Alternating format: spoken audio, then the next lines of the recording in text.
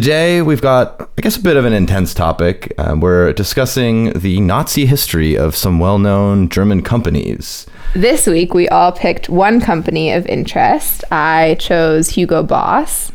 I chose Bayer. And I chose Dr. Oetker. So one of my sources that I consulted for this episode was written by a friend of the pod, Victor Grossmann, who wrote an article about the history of Bayer and IG Farben following Bayer's acquisition of Monsanto back in 2016.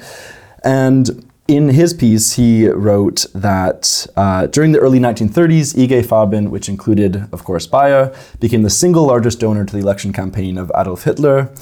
Although it was slightly reluctant at first because some of its key scientists were Jewish, in the decisive year before Hitler won power, IG Farben donated 400,000 marks to him and his Nazi party. This was amply rewarded. IG Farben, with Bayer, became the single largest profiteer of German conquests in World War II. Right at the beginning, huh? Yeah, we are. In it right from the beginning. Yes, so as part of the IG Farben conglomerate, the Bayer company was complicit in many crimes of the Third Reich. This is taken now from the website of the U.S. Holocaust Memorial Museum. They say that in its most criminal activities, Bayer took advantage of the absence of legal and ethical constraints on medical experimentation to test its drugs on unwilling human subjects. Testing drugs on deliberately infected patients at multiple concentration camps. And it just gives you chill. Like I hate this stuff. Yeah, no, it's really disgusting. It's really awful. And we mentioned the use of slave labor too among German companies at this time. So of course that was also the case with IG Farben and Bayer. So it's by 1943, almost half of their workforce consisted of slave labor, including 30,000 Auschwitz prisoners. And they also have connections, of course, with sort of the most notorious chemical that is used at concentration camps, this being Zyklon B, which is not actually developed by Bayer, but was developed by Degesch, which was another member of the IG Farben conglomerate. So this Zyklon B was used in concentration camps to kill roughly 1.1 million people in gas chambers. So they had this is fucking grim. Like they had basically full vertical integration on like every level of the Holocaust. Like both using the people as tests for their products, using slave labor to produce them, and making the chemical, or at least a partner of theirs, making the chemical that then killed people. Literally every step of the process, they were somehow involved. What I wanted to say before going into just some statistics on Hugo Boss is that in reference to what Ted was talking about earlier with these companies commissioning their own reports and funding these reports themselves, Hugo Boss, the company, suppressed a report written in 1999 by Elizabeth Timm that they had commissioned, and then once it was done, they refused to publish it. And so she went on to self-publish this first report, and then later they commissioned another report, which is one that I read the kind of English summary of, and I found it to be quite the back and forth. In an attempt at nuance, it almost obscures the main point of this company used forced labor, right? Yeah, they sort of use nuance as a way to whitewash. It seems like they're like, oh well, on one hand, on the other, and it's like they kept saying not really two hands. They kept saying, oh well, the company tried to get better food.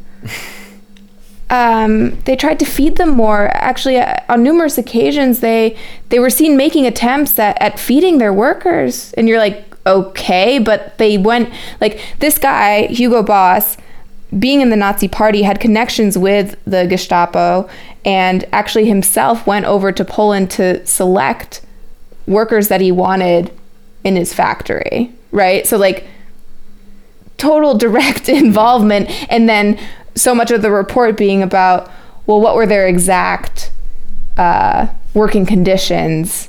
Yeah. And you're kind of like, Like they had better rations than Auschwitz. Like it was really a lovely place. Yeah, like, or like how is that your defense? Yeah, man? well, that's like I didn't read this in my summary of the bio stuff, but that Fritz Termeyer, who was the one who was then on the board of Bayer, like after the war, after he was released from prison following the Nuremberg trials, his defense of the use of forced labor in the Bayer production, he said, forced labor did not inflict any remarkable injury, pain, or suffering on the detainees, particularly since the alternative for these workers would have been death anyway.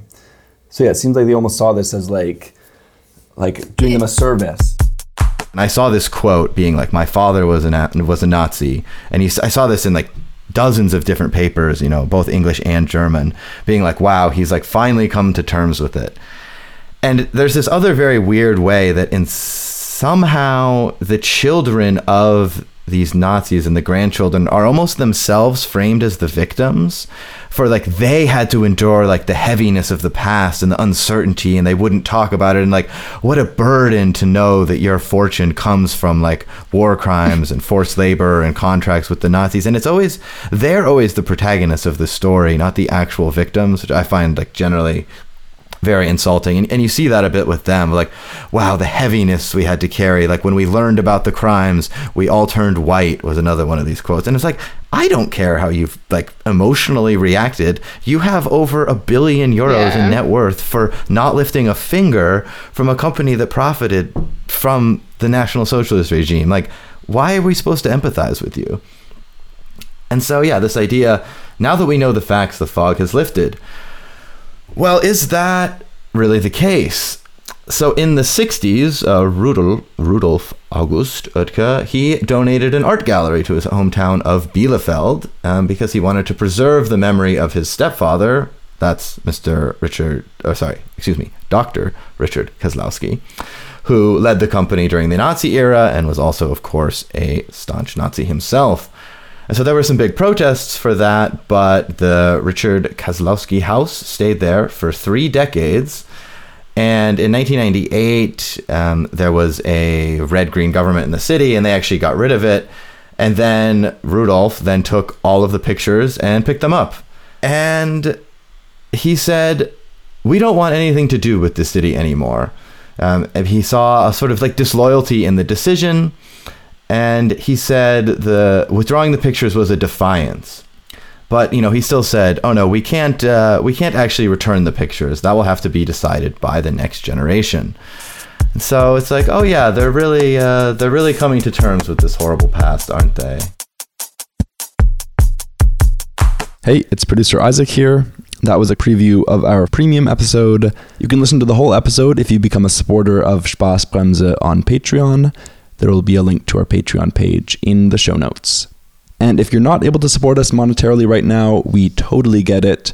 There will be another full-length episode coming to your podcast feeds next week. As always, thank you so much for listening. Tschüss!